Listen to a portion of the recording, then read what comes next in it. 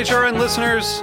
As we celebrate our 15th year, we are deepening our commitment to giving voice to the next generation of food systems storytellers, and we need your help. Our internship and fellowship programs help activate new possibilities for underrepresented and underestimated young people through experiential journalism, audio engineering, and production training. Through these unique programs, HRN helps food equity stewards build essential workforce readiness skills that expand their potential and foster economic mobility. Please consider supporting these critical programs. And with a minimum donation, you can be entered to win a dinner for two at an amazing restaurant in one of 8 cities and tickets to a concert at a great venue in one of those cities. We have incredible partners across the country who have donated, as they also share our passion for helping to educate the next generation of food systems storytellers. Check out heritageradionetwork.org/15 to donate and enter to win today. That's heritageradionetwork.org/15 to donate and enter to win today. And make sure you donate before March 31st. Thank you.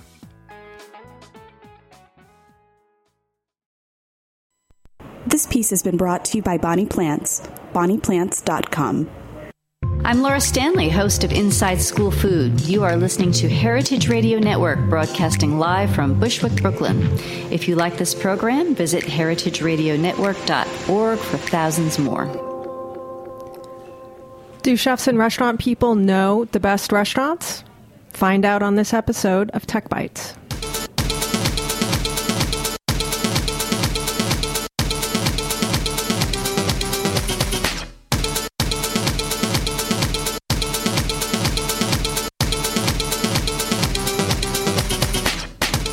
Hello, Heritage Radio Network listeners. Today is the Monday after Easter, and we have a full house out here at Roberta's Pizza in Bushwick, Brooklyn, home of the Heritage Radio Network studio, which is 2 repurposed shipping containers with wood paneling, a wild boar's head, and a bunch of microphones and headphones. It's kind of sustainable, it's definitely recycled, and it sure is lots of fun, I think. Every Monday afternoon at 1 o'clock, we get together on Tech Bites and we talk about the intersection of food and technology. So much is happening right now in the world that it's something that we do every day without even realizing it. Today, that technology is I'm going to call it a digital platform called RoundTable.io. And it is one man's idea of how to combat Yelp, but still get good, solid restaurant recommendations. Joining us in studio today is Andrew Johnson, and Roundtable is his idea. Andrew. Hello. Thanks for coming out. Yeah, thanks for having me. And to sort of really vet the idea and vet the concept, we're going to have some restaurant industry chime in. Today, the part of the restaurant industry will be played by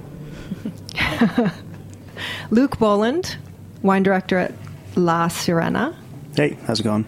And Elise Rosenberg, who is one of the co-owners of Colonie and Gran Electrica in Brooklyn.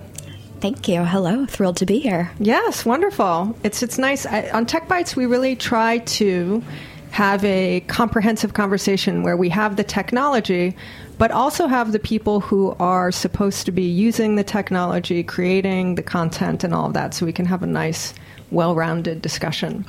But before we get into that, we always start off, top of the show, talking about apps we love and apps we like. And I'm going to throw it to a voice we haven't heard in a while on Tech Bites, our trusty engineer, Heritage Radio Network's executive producer, and top-notch DJ of Full Service Radio Party, the prodigal DJ engineer returns, Jack Inslee. Wow, I missed that Monday intro. You know, it always starts my week off, like, make me feel good about myself. It's good to be back, Jen. So you were in Miami DJing. You were at South by Southwest. You did panels. You played music everywhere. Yeah, it's been a stretch. We were at Charleston Wine and Food live broadcasting. Back to Miami a few times for some gigs, and then, as you just mentioned, South by Southwest. We did a whole day of panels with Heritage Radio Network. Myself and Darren Bresnitz from Snacky Tunes co-hosted a whole day's worth of programming, and then I performed with my lovely girlfriend Odetta Hartman at a label showcase later that week. South by Southwest. That's pretty proper. Yeah, you know. Is that the first time Heritage has been representing out there? It is. It's a massive, massive thing that South by Southwest, really the whole city of Austin, taken over as, I guess, what you'd call like an activation. Activation? Yeah. Does that just mean a lot of advertising agency and marketers with lanyards and badges running around? Bingo. Yes. That's exactly what it was. Okay. But it was great. It was good. It was all good stuff, and I'm happy to be back. Happy to be back. We're happy to have you. Yes, I have a few options this week for the app, but I'll spare you all of my my sneaker apps to buy shoes because I don't really think anybody cares. But especially if you didn't get them. Every time you talk about them, you talk about how you had downloaded the app, but you didn't get the sneaker, and you didn't want the sneaker. You just wanted to front that it was on. the Yeezy app. No, Yeah. this is like a different one. For anyway, forget about shoes. I don't think anybody really cares. More interestingly, I've been seeing these little carts driving around Brooklyn, the Food Kick carts, which I guess is a service for Fresh Direct. So that I just signed up to that app. Apparently, it's like, Fresh Direct. You're shopping for groceries on the app, though it comes in an hour. So that sounds really, really convenient to me. And I've been kind of browsing through their inventory and pleasantly surprised about some of the stuff they're offering. And I'm excited to kind of report back and see what that experience is like, the under 1 hour delivery. So the Food Kit carts is their answer to drones. I guess so, yeah. Basically. Well, let us know how that works, and let us know if that actually translates into more cooking at home. Yeah, I mean, the way I see it is like if there are times where I don't know if you've like I'll start a recipe and then I'll be like midway, whatever, something is simmering for an hour and I'm like, oh shit, I forgot this other thing. So it might be nice to just kind of supplement, and if it's within an hour, I don't know, we'll see. I'll report back. All right, report back. Do you have a grocery shop or a bodega on your block that you could get to in 10 minutes? Totally. Okay. I mean, 15 minutes. Right. But the selection here is going to be better than what they have at my corner associated. Okay. You know what I mean? All right. Maybe depends on what it is. Right. I mean, just because the internet can let you be lazy doesn't mean you should. I know. Well, fair enough. Yeah. I mean, I love technology, as we know, but it kind of breeds a lot of bad habits sometimes. True enough. Andrew, do you have an app that you like right now? What have I been using lately? Well, this isn't a new app, but I've been getting more into using Foursquare lately. Now that surprises me. Yeah, well, it isn't so much for the restaurant recommendations. I'm actually using it more as like a bookmarking app. Bookmarking. Just like places, basically like remembering places that I want to go to, and I found it to be pretty handy for that. So you're checking in regularly now with Foursquare? Not even so much checking in. I mean, literally, like, there's a bookmark feature where, if you're at a restaurant or a friend tells you about a restaurant and you want to remember where to go, before I was just, like, writing it down on my notes, and then it just, my notes were scattered in different places, so it was just something for me to kind of centralize the places that I wanted to go to, remember them. Interesting. And you prefer that to something like a Google Map or places just easier. I've been in Facebook or... Yep. Okay. Interesting. I think that's the first mention of Foursquare ever. Shockingly, yeah. 56 episodes of Tech Bites. It's about damn time. Wow. Okay. Luke? Does it have to be food or restaurant related? Absolutely not. Okay. In that case, the one I use the most is probably called Brainscape, which is like a flashcard app. Sounds really boring, and it definitely is. It's very cut and dry. But I find myself using it a lot to study for exams and all that kind of good stuff. I've also been on Yelp more than ever, but only to look at reviews for La Sirena to kind of see what kind of feedback we're getting right now.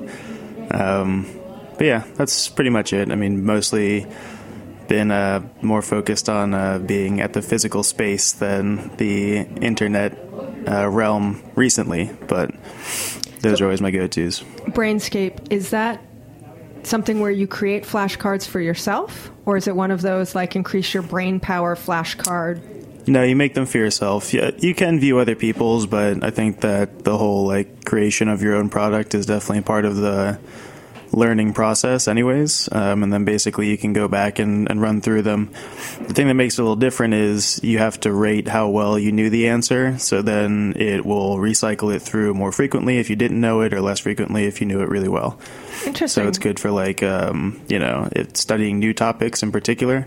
You kind of set up your flashcards, and then you will be forced to keep seeing ones that you can't remember over and over again.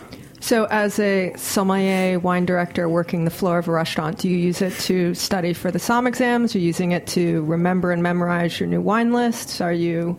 It's more for exams. I mean, that kind of information, I always, I tell my staff that like 99% of the stuff that you study for any of these SOM tests isn't really applicable in the dining room. Most of the salesmanship of wine in a dining room or restaurant setting is really driven by stories about the estate or your experience with the wine, or being able to describe it in a really appetizing way, more so than just the cut and dry details. And some things help, where if you are familiar with, let's say, this is a cooler region in this particular area, so it's going to be a lighter, fresher style, that can help. But I don't think that ever is the core of the conversation. Okay, that's an interesting one. Brainscape. Mm-hmm. And that's iPhone and Android, or? I think so. I use it on iPhone. I'm not 100% sure if it's on other platforms, but I can't imagine why not. And is it free? It used to be. Now they're making it so that I think you have to pay now, but I got grandfathered in because I was using it for a while, so haven't paid yet, and I intend not to. Okay. Yeah, that's always a big thing, if it costs money or not. We'll have to take a look and see how much it costs to see if it's worth it. People's threshold seems to be around the $4.99. That sounds a little steep to me. Amazing. Elise, do you have an app that you like right now? Oh, yes.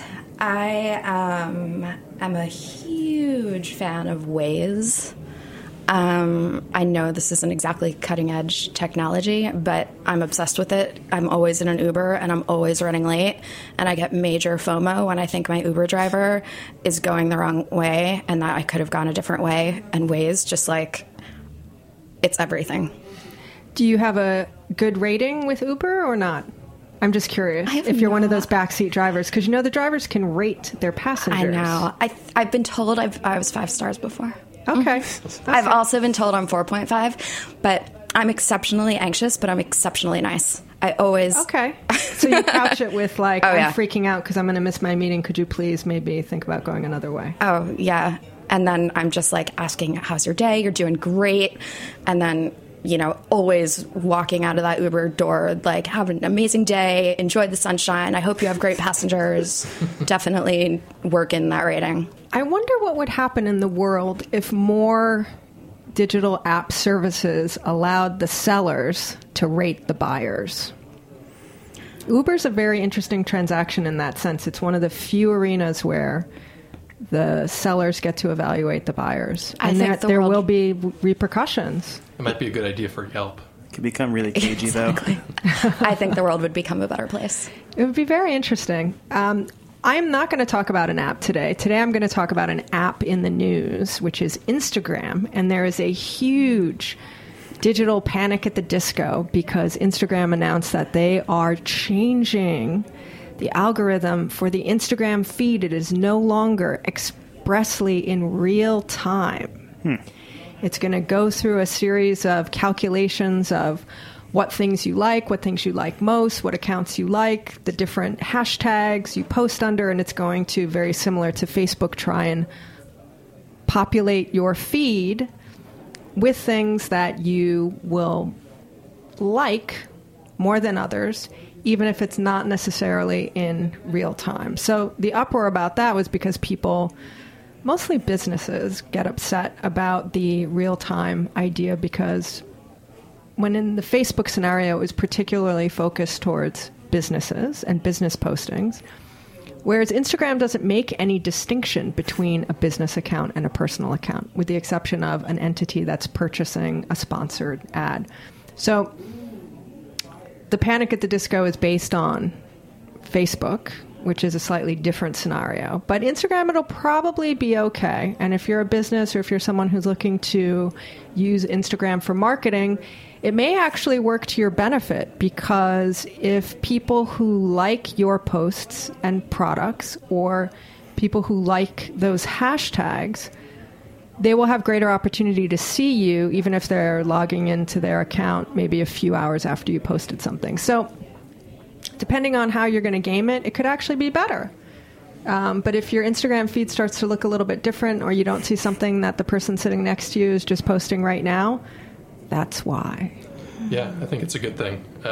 You see these uproars happen. I mean, it's like, I always think of Google and search engines, and like whenever Google makes a big tweak to their algorithm, everybody freaks out and tries to figure out, well, what do we have to do differently, and how do we have to adapt to this? These changes are always meant to improve the consumer experience. Theoretically.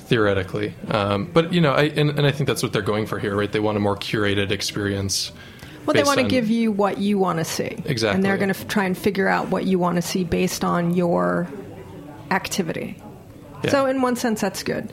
My favorite Panic at the Disco is when Facebook changes the privacy policies and everybody starts posting those disclaimers or, you know, legalese type things of, I disavow Facebook from using any of my personal content and all of that, which, I mean, 9 times out of 10, it's ridiculous and completely useless. I think if people are concerned about privacy and policies, the rule of thumb I follow about social media and the internet is this. If I don't want people to see it, I don't put it on the internet. Seems pretty reasonable. I think that's wise. And it doesn't matter what my circle of trust looks like in Facebook, and it doesn't matter, you know, who I'm friends with or connected to and all of that. At some point, somebody can find just about anything. So if you don't want people to see it, don't post it. Good rule to live by. Brilliant. So, as I said at the top of the show, RoundTable.io. Very quickly, Yelp. It's pretty well documented, inclusive of a South Park episode, You're Not Yelping, that the restaurant industry really doesn't like Yelp. It's not that they don't want to know what the public thinks, because they do. Restaurants actually really care about their customers and their experiences, and they want to know if you're having a bad time, because they really do want to help and they do want to fix it. What people don't like about Yelp is that it's often used much more as like a vindictive tool to get free stuff or take down a competitor, and it has long ago lost the original intent, I think, which is to provide useful information, truthful information from the public, to share with the public, and then also maybe to help restaurants. So there are certainly a number of restaurant guides, feedback platforms that have sprung up over the last few years, which are all combating the Yelp issue. We've done a bunch of episodes on this show about customer feedback apps, secret shopping, you know, different ways for the public to communicate with restaurants. There are a bunch of platforms where people can rate and review restaurants, notably ones curated by chefs and created by chefs. So RoundTable. RoundTable is an interesting animal, and we'll let Andrew jump in here. The proposition here is that the public goes on. You can pose a question. Where should I go for Easter Sunday brunch? What's the best place to take my parents? What are the best pasta restaurants in New York City? And the public responds. But the catch is, in order to be a responder, you have to be a member of the restaurant industry. In some way, shape, or form. Not the headlining chef, not the famous person on TV, but a working member of the restaurant industry. And quite frankly, you know, there are more of those than there are chefs on TV. Yeah. Well, that's part of the idea is like our site is built around the idea of recommendations. It's not about reviews, and it's not about, it's not about like going and critiquing every dining experience that you've had. It's much more oriented positively towards, I'm looking for something great, you know, like you mentioned a few examples of it. And we started with the restaurant industry because they were people that had a strong frame of reference. They have a strong frame of reference for what's good and what's not good. And so, you know, beyond like the authority of, you know, someone being a somm or wine director or being a chef, that's really why we chose to start with the restaurant industry was because they were people that wrote really great recommendations. So because it's all recommendations, that means nothing's negative. No, I mean, if you read the recommendations on there, I mean, we frame it a lot like giving recommendations to a friend in real life. So like if you give a recommendation to a friend, you might say something like, well, this place is really good, but it's a little pricey as well, or like there's a long wait here, it's hard to get a reservation. So it isn't that everything on there is just glowingly positive. I think it's pretty well balanced, but yeah, it leans positive, definitely. And there are questions that would be negative. What's the worst dining experience you've ever had? Who has the longest wait? Or you're not allowed to have questions that are framed sort of in a more negative sense? We just haven't really had that come up. We haven't had a strict policy of like whether we're going to allow that sort of thing or not. But I think especially with our core community of contributors being people in the industry, the general feedback I've gotten is that people aren't really going on there to diss other restaurants and insult them. So I think with where we're at right now, it hasn't really made sense to focus on those sort of things. Do you have a policy in place about what's allowed, what's not allowed? Do you review before posts go live? Do you review after? Are you allowed to take down anything you feel doesn't meet the sort of feeling or criteria of the site? So the way that our site works is that, I mean, you mentioned it. We let anybody from the public sign up, and you can use the site. What we do is we vet the people that are writing on it. So basically, yeah, you can post something to the site, and we'll moderate it. We review it. If it's well written, if it's well thought out, then essentially we will give you access to post in the future on the site. If it's well written and well thought out, plus you're a member of the industry. Yeah, I mean, we've started with the restaurant industry, but the way that our site is set up is that we let people who are already part of the community invite others. So we want to grow it as a trusted network. And, I think we've started to get people on the site that I guess you could call them like friends of the industry. So the content then is not exclusively restaurant industry? I mean, the intention always was we're not trying to build just a restaurant industry platform. We started with the restaurant industry because, again, they met kind of the criteria of what we were looking for as far as people that had a really knowledgeable opinion and could express that on the site. It's interesting, though, and I will say I'm always fascinated by digital products that require an uncontrollable group of the public to create their product for them.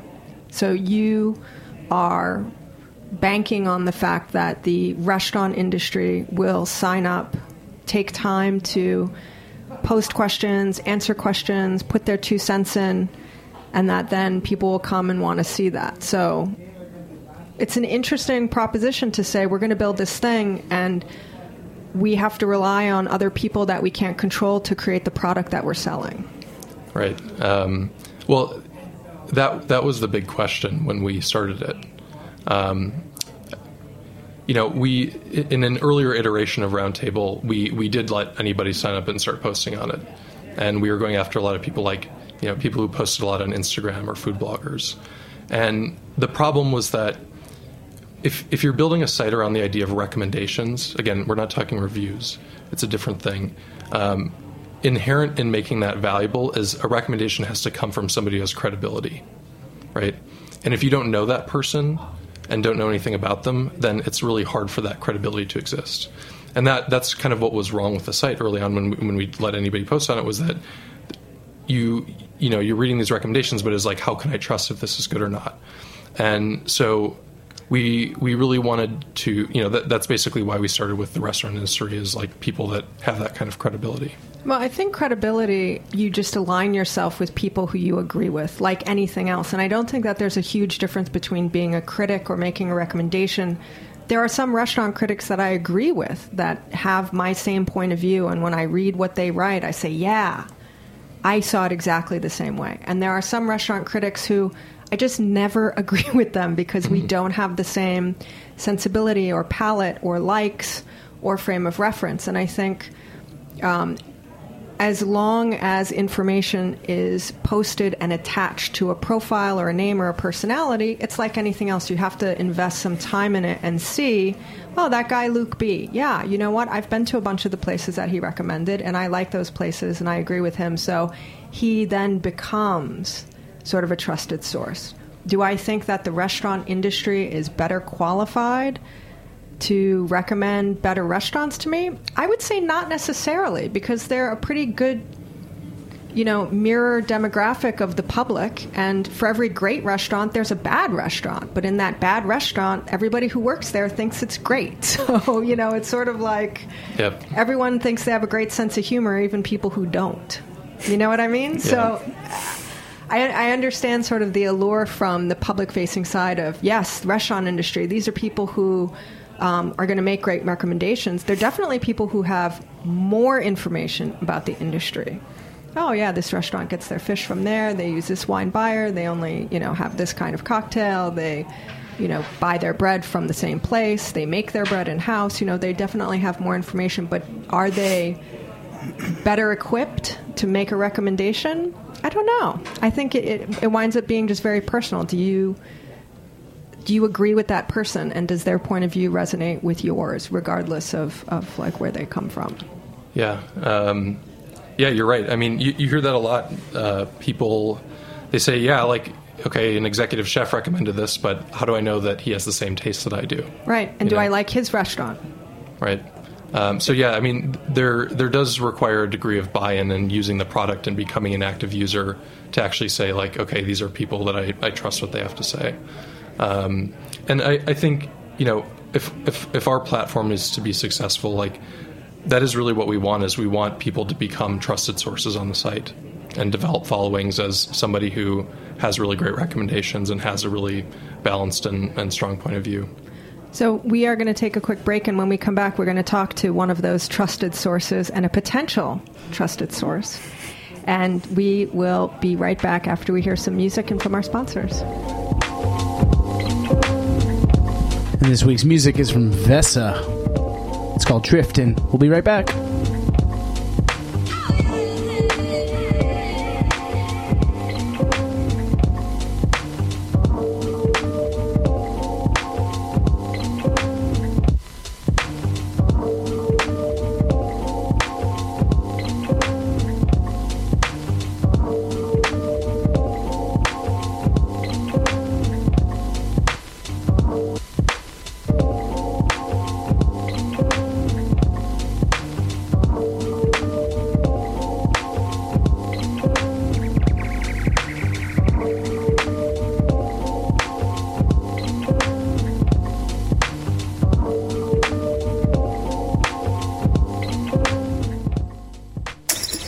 Just your garden. It's the way you live. And there's so much to know. But you have help. Bonnie Plants. Now with Bonnie's app, Homegrown, you can learn about veggie and herb varieties, track and record your garden with photos and notes, share on Facebook and Twitter, and so much more. How'd you ever grow without it? Get Homegrown with Bonnie Plants for iPhone and Android. The more you know, the better you can grow. With Bonnie. Well, if you just tuned in and you're wondering what the hell you clicked on, this is Tech Bites, the weekly heritage radio show where we talk about the intersection of food and technology. And today, that technology is a digital media platform called RoundTable.io. And I say .io because everyone is so used to .com that you might wind up someplace else if you don't hit the IO. It is a restaurant recommendation site powered by the recommendations of the restaurant industry. So it's always interesting when we have technology where the product a company is selling requires the really hard to wrangle participation of the public. And in this case, that's a very specific segment of the public, the restaurant industry. Could be a wine director, could be an owner, could be a line cook, could be a waiter, could be a barback. Typically very busy people, typically people who don't spend a lot of time on the computer and on social media, but also typically a group that's pretty well informed about restaurants and usually extremely opinionated. Although I would say they tend to be a little more critical than being effusive on the recommendation side. And given that this is a recommend-only forum, that eliminates the negative commentary. So first up, representing the restaurant industry, we have Luke Boland, who's the wine director at La Sirena, the recently opened Mario Batali behemoth at the Maritime Hotel in New York City's meatpacking district. Yep. Breakfast, lunch, and dinner? Breakfast, lunch, dinner, and late night. Awesome. The whole shebang. The whole shebang bang. Mm-hmm. So you looks like an early adopter of the site. How did you discover RoundTable, and how much time do you spend on it, and why? I think I first discovered it because other people who have written on it before eventually kind of get the power to invite other people to write on it that they think would be good at it, I guess.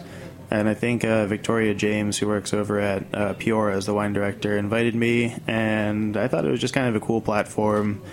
I personally don't think I've ever written a question in terms of like looking for a good spot, but I like sitting down every now and again. It doesn't take an incredibly long time commitment to just, think about a place that kind of does a good job of providing an answer to people looking for it, and just kind of write about what you think of the place. I mean, we all have, tons of opinions, like you said. It's not that much effort to put it down to pen and paper, What's the benefit to you? Well, I think that you kind of mentioned the whole thing with like critics and ideas aligning and that kind of thing before, but eventually, I think that over time you see a similar tone kind of show up, and there's only so many opinions that really exist in the readily available media. You have like New York Times writers, Eater writers, those kind of people, and they start to kind of say the same thing, and they sound the same way in a lot of their pieces. So if there's any sort of internal dissatisfaction with the media, with critics, or with platforms like Yelp, you kind of have two options. You can either be passive and slowly build resentment towards those kind of platforms, or you can do something about it.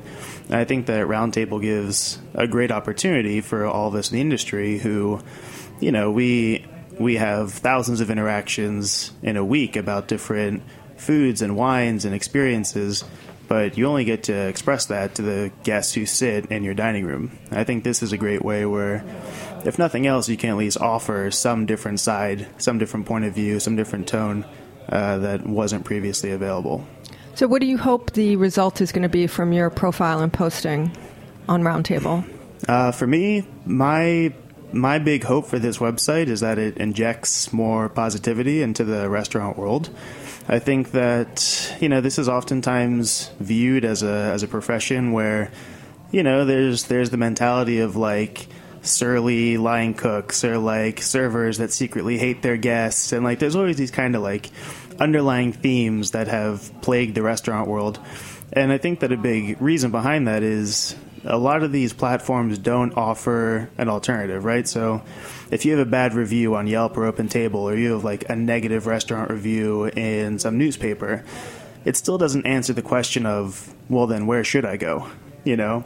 And I think there's kind of like sometimes a lost sense of hope, and this sort of like, I don't know, just feeling of there's thousands and thousands of restaurants in New York City. About 20,000 plus in the 5-borough New York metro area. And you have to ask yourself, how the hell is it so hard to find a place to go out to dinner when there's so many restaurants? I cannot tell you how many times we have that exact conversation, Shea Tech Bites. Right. And 20,000 restaurants, there is nowhere to go. Yeah, it's the problem isn't that, it's not that there isn't enough information or enough restaurants. It's like there's too much. Yeah, and at least that way. Very true. Too much information. Yeah, and you can put out that question. You're like, you know what? This weekend I'm really craving this. Where can I get it? And then at least we can provide an answer. Maybe it's not going to be the most mind-blowing experience that you have. Maybe it won't live up to the expectations that we provide. But if nothing else, we can give you a very direct answer where you say, I want this, where can I find it? And we can say, you know what? I just so happen to have had a really great example of that recently. Here's what I thought of it, and this is where you should go. And so I like that aspect of it, where it gives, very kind of concrete answers, very like positive feedback, rather than only viewing the bad. And, like was discussed, you can still say you might have to wait. It might be a little expensive. It might be a little like indulgent in terms of a night out, but at least it gives you something to go off of. Something to go off of. That's kind of all anybody needs. Something to go off of in a reservation choice that's not 5:30 or 9. Right. So Elise is a very busy lady. She has 2 restaurants in Brooklyn, and we brought her on as the new potential restaurant industry insider. She'd never really heard of RoundTable before we asked her to come on the show to be our panel. It's okay. It's good. This will be a good focus group of 1. So based on the conversations that we've been having, and what you cannot see at home for listeners is that we are looking at RoundTable on my computer right now. We just looked at Luke's profile and are looking at some of the questions that are trending. What new restaurants around New York City are poised to become hotspots? What are the best sandwich shops in Manhattan? What are your favorite hole-in-the-wall hidden gems around Manhattan? What are the best new breakfast menus around New York City? An opportunity for Luke B. to shill for his own restaurant. No, I'm so devious. I will say, at least every time I write about a place that I work, because I read about Del Posto one time too, and I used to work there, I at least always mention that caveat as like the first sentence. That you work there. It's a part of your profile also, right? Yeah, it's true. Yeah, I was curious about that because the first question that you pulled up was, what are the best restaurants for pasta? And I saw that you answered Lupa, having worked for... Have you ever had the cacio Is it the same pasta at all the Battaglia establishments? No. Different from shop to shop? Different from shop to shop and different... well, I mean, Lupa is specific in that it has like the Roman feel to it. Not every restaurant is beholden to a specific cuisine, but that one more or less is. So. Right. But they do that Roman pasta tasting. It's pretty damn good, I'm just saying.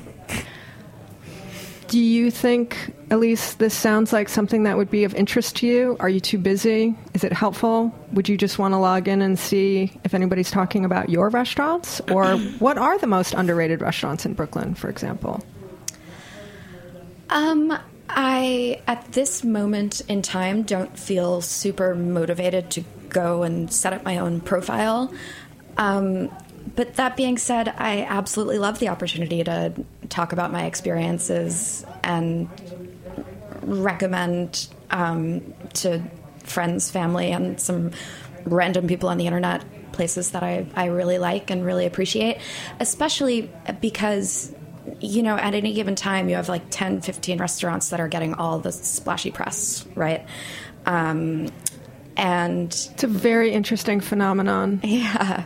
I call them the people, and you can see it on your Instagram feed and in social media and on Twitter that the people are all going to the same restaurants, and it usually coincides with either something opening or something, you know, on the cusp of getting, you know, something reviewed, or a lighthouse in the industry having gone and saying, this is great. And then all the people go. Yes. And also if it's something that David Chang is involved in or Danny Bowen is involved in. Well, I would consider them lighthouses of the industry. You know, people who are beacons that other people follow. Yeah. So I think it's hard to, I think it's easy for everywhere else to get forgotten. And what was the question there? The most underrated? Underrated restaurants in Brooklyn. Yeah. It's interesting. So we'll just call them out because I don't think they're underrated. You have a list of like many of these are like the top spots that people talk about in Brooklyn. Right. Willow is number 1. Okinomi Yuji Ramen. I mean, that's gotten a huge amount of press. They make a great Japanese breakfast. They're on a Kickstarter to do a Japanese fish market. St. Anselm is like renowned for being like an awesome, amazing absolutely steak everybody joint. Talks about it. Everybody loves it. The people love it. Noodle pudding, okay, maybe underrated. Walter Foods, maybe a little bit less known. Maison Premiere. I mean, the creme de la creme. That's definitely like top list of the people. So these are all great recommendations, but I don't know that they're actually underrated because they're all. Most of them are pretty well known. Right. I only knew 2 of those. Really? Yeah. You got to get on the Instagram feed of the people, my friend. I guess so. Where are the people at? You also live and work in Manhattan, I would venture to guess. That is a fair venture. So, Elise, what is the barrier to you wanting to be involved? Sounds like you think it's a good idea and a nice platform and a nice opportunity.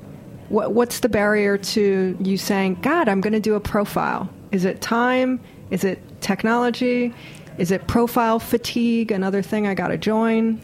Yeah, I mean, it's a little bit time, less time and more motivation.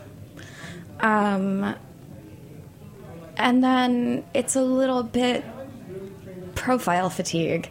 You can log in with Facebook. Sold. But then you don't have to create a new profile. You can log in with Facebook and Twitter, I think, right? Mm-hmm. Yeah, so you can just, I guess pitch it to your Facebook profile. By profile fatigue, I guess I mean putting myself out there. I'm not extremely active on a personal level through social media. I do have a question, actually.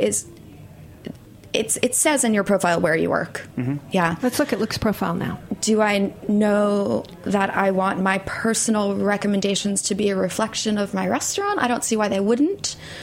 These are just, off the top of the head questions that I think, if you saw... putting out there? Yeah, the next 5 of my answers were all La Sirena. That would probably be a bit dubious. But, I legitimately went in and had breakfast one day, or brunch actually, and thought it was pretty awesome. So I wrote about it. But yeah, I think that I did notice that one time that there was somebody who had posted their own place for 3 answers, and that kind of makes you a little skeptical. But the nice thing is you have no obligation to follow that person or read any more of their reviews. If you see that, you can easily filter them out of your scope of what you want to read. So then we go back to the finding like-minded people to follow, or following people who you think have a sense of what you like, or who you think aren't shilling for their own restaurant. Right. At least this gives you a platform to find that, even if it might not be, it might not be the easiest to find there somebody who perfectly is cohesive and jives with exactly what you want, but at least provides some other opinions and tones than I think what's currently available. So, Andrew, how do you get the people to join and make profiles and make that leap? How have you been reaching out to the industry to get them to join and answer all these questions? Yeah. When I started RoundTable, I actually had almost no network in the restaurant industry. When was that? We started building it in kind of the summer of 2015, and we launched the beta version of it in late September, early October. So not even a year yet. Yeah, so, the first 3 months, basically all I was doing was just hitting people up on LinkedIn and, going to meet them for coffee or a glass of wine and telling them about what we were doing, and just trying to draw up people who bought into the concept and liked it. So LinkedIn was your trawling ground for restaurant industry. Yeah. How did that go? Because I don't think of LinkedIn as a spot for the restaurant industry. The restaurant industry is definitely there, but I don't think of it as broad-based. Yeah, well, that platform of choice. It worked to my advantage, though, because I think when I reached out to people, and it was cold reaching out to people. So I think if you're a part of an industry where you get messaged all the time, you're probably going to ignore things like that. But just because, as you said, I don't think people are super active on LinkedIn that are part of the restaurant industry. It was actually worked out somewhat where, when I sent them a message. So it was new to them. Yeah. They didn't have message fatigue and spam fatigue on LinkedIn. And probably people who are on LinkedIn are a little more hip to the whole internet thing and the profile thing. Yeah, but, I think the thing that we've realized over the course of time, we started that way, and now... Luke heard about it through Victoria, and people have started to refer other people that they know and think might be interested in being contributors.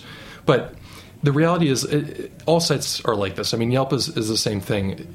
It ends up being a very small percentage of your users that actually become active in writing stuff. The default for most people on any sort of online site is they're just going to be a lurker. They're just going to read stuff Voyeurism. on the site. Just here to watch. So, the people that tend to write on it, like Luke, they obviously they're very opinionated. It's a topic that they're very passionate about, and they like to write. You read Luke's stuff. He's a good writer. He clearly is. He knows how to write. So that tends to be the common denominator is passionate about the topic and enjoy writing about it. So how do you build your community? What's your game plan for the next 6 months to build your community? Well, convince Elise to make a profile. How are you going to do that? The thing that I tell people is that, one, it is a chance to give recognition to restaurants that you think are doing fantastic work. It's a chance to build your personal brand, frankly. I mean, this isn't a Yelp where like everybody is created equal. So it's a chance to connect with people that are really interested in food and wine. So Luke, I noticed that you have a website also yourself, lukeboland.com. Are you interested in building your personal profile? That's a brand new website. It's great. It's very nice. I applaud for sure that, and also I'm impressed that you got it together and put something really nice up. Thanks. Yeah, I mean, I would like to be able to write more on that, but it's over time. You go to different places. You have all these great like pictures and experiences and stories, and you meet all these different like winemakers and see their vineyards and stuff. So I kind of figured like I have all these awesome resources at my disposal. Like, I might as well make them available. And it was weird. As soon as I like put up my first post about like old wine on that website, one of my brother's friends reached out to him and was like, that actually answered a lot of questions I had, and I would never have asked anybody. So it's weird how like, you can see responses in places that you wouldn't necessarily expect it, because putting that up, you don't always expect there to be people looking for something like that. Yeah, but that's the beauty of the internet.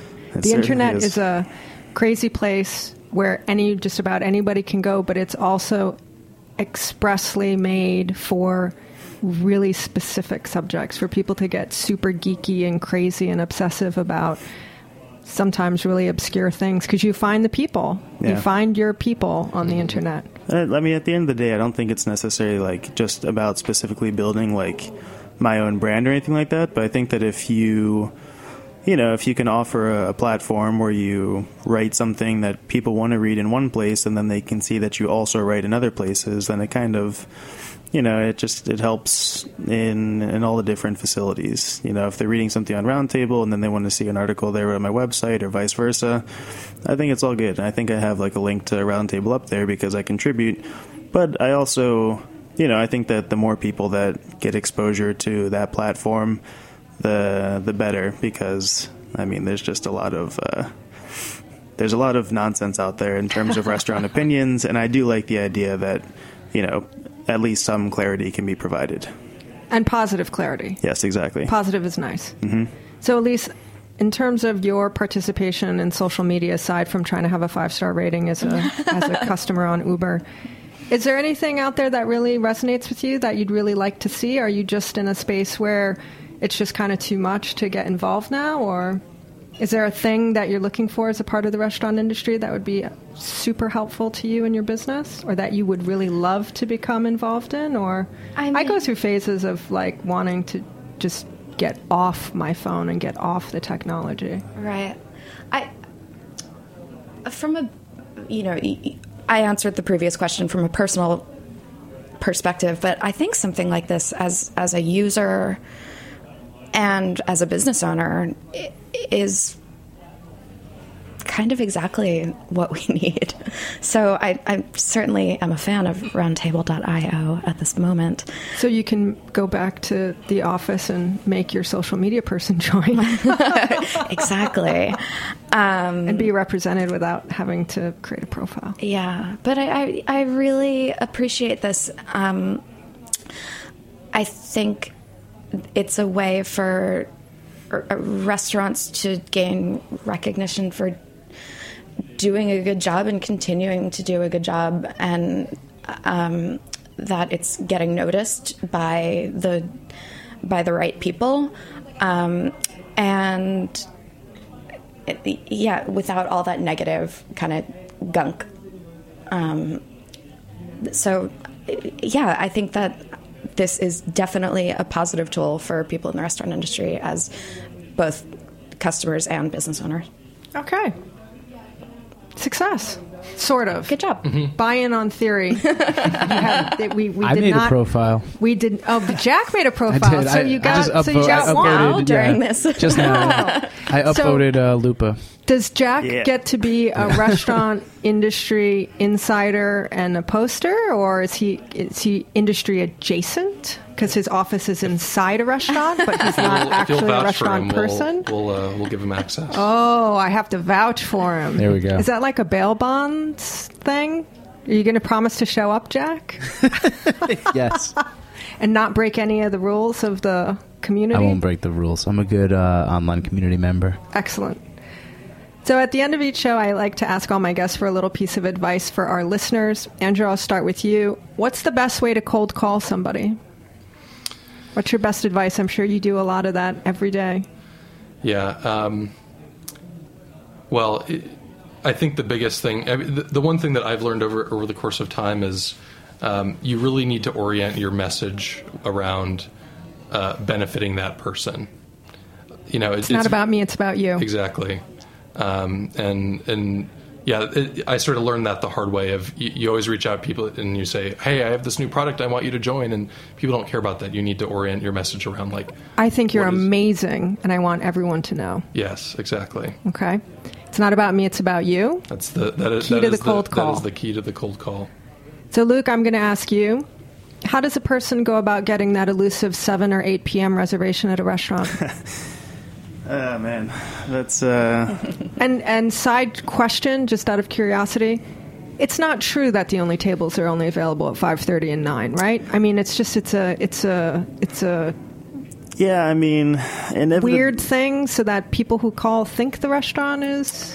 It's tough because there's certain buffers that you have to take into account. So certainly formats like OpenTable are built to be able to flesh out your reservation book and fill those times that traditionally people don't want as much as those, 7 to 9 slots. On the other side, though, sometimes you have restaurants that hold a lot of tables for walk-ins, or they might be holding a table for, an owner or a reviewer if they haven't been reviewed or something like that. So, fellow RoundTable poster? Yeah, something like that.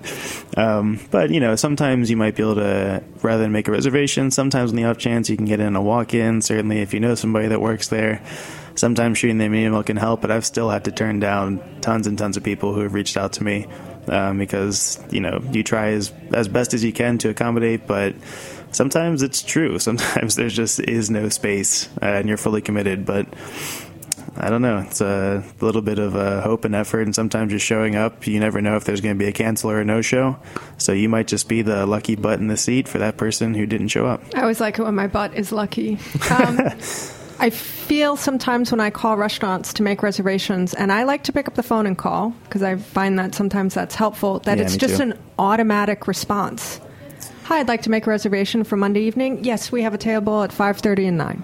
Right. Without even looking or asking, that it's just the automatic response nowadays. Or I'm sorry, we're fully committed. Yeah, that happens exactly. a lot too. All right, so hope for the best, walk in. Hope for the best, walk in, try to, build your own community and try to get to know some people out there so that when you return, they will know who you are and then hopefully be able to help you out. Become a 5-star customer at your favorite restaurant. Yeah, go out there, get your feelers out, talk to your bartender, talk to your sommelier, talk to the manager, make some friends. Okay. Elise, 2 restaurants. Wow, busy lady. What's your best advice for people in terms of just being efficient and effective in tax management and working geographically between a bunch of different places during the day? What's your best advice for tackling that? Get yourself an iPhone. Okay. Check. Check. I think it's really important to surround yourself by smart, driven people. My partners and I would not be able to do what we do without an amazing team of managers.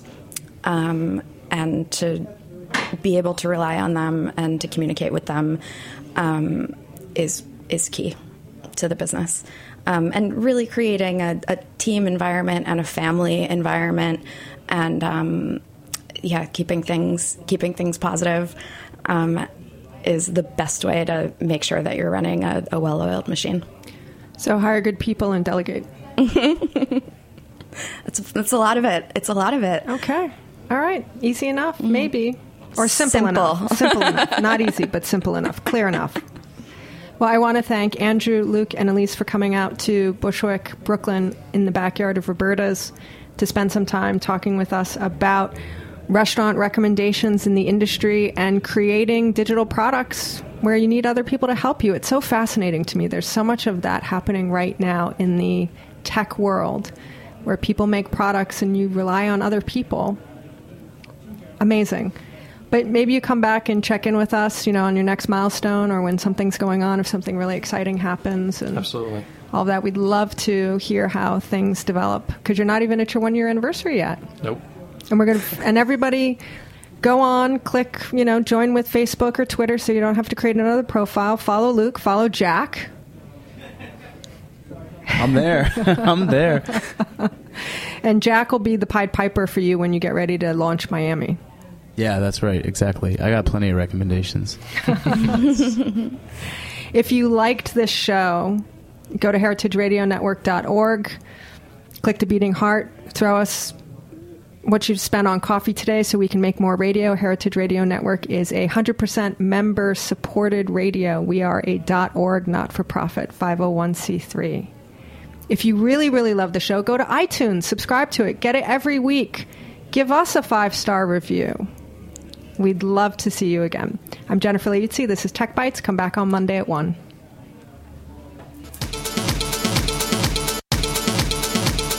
Thanks for listening to this program on heritageradionetwork.org. You can find all of our archived programs on our website or as podcasts in the iTunes Store by searching Heritage Radio Network. You can like us on Facebook and follow us on Twitter at @heritage_radio. You can email us questions at any time at info@heritageradionetwork.org. Heritage Radio Network is a nonprofit organization. To donate and become a member, visit our website today. Thanks for listening.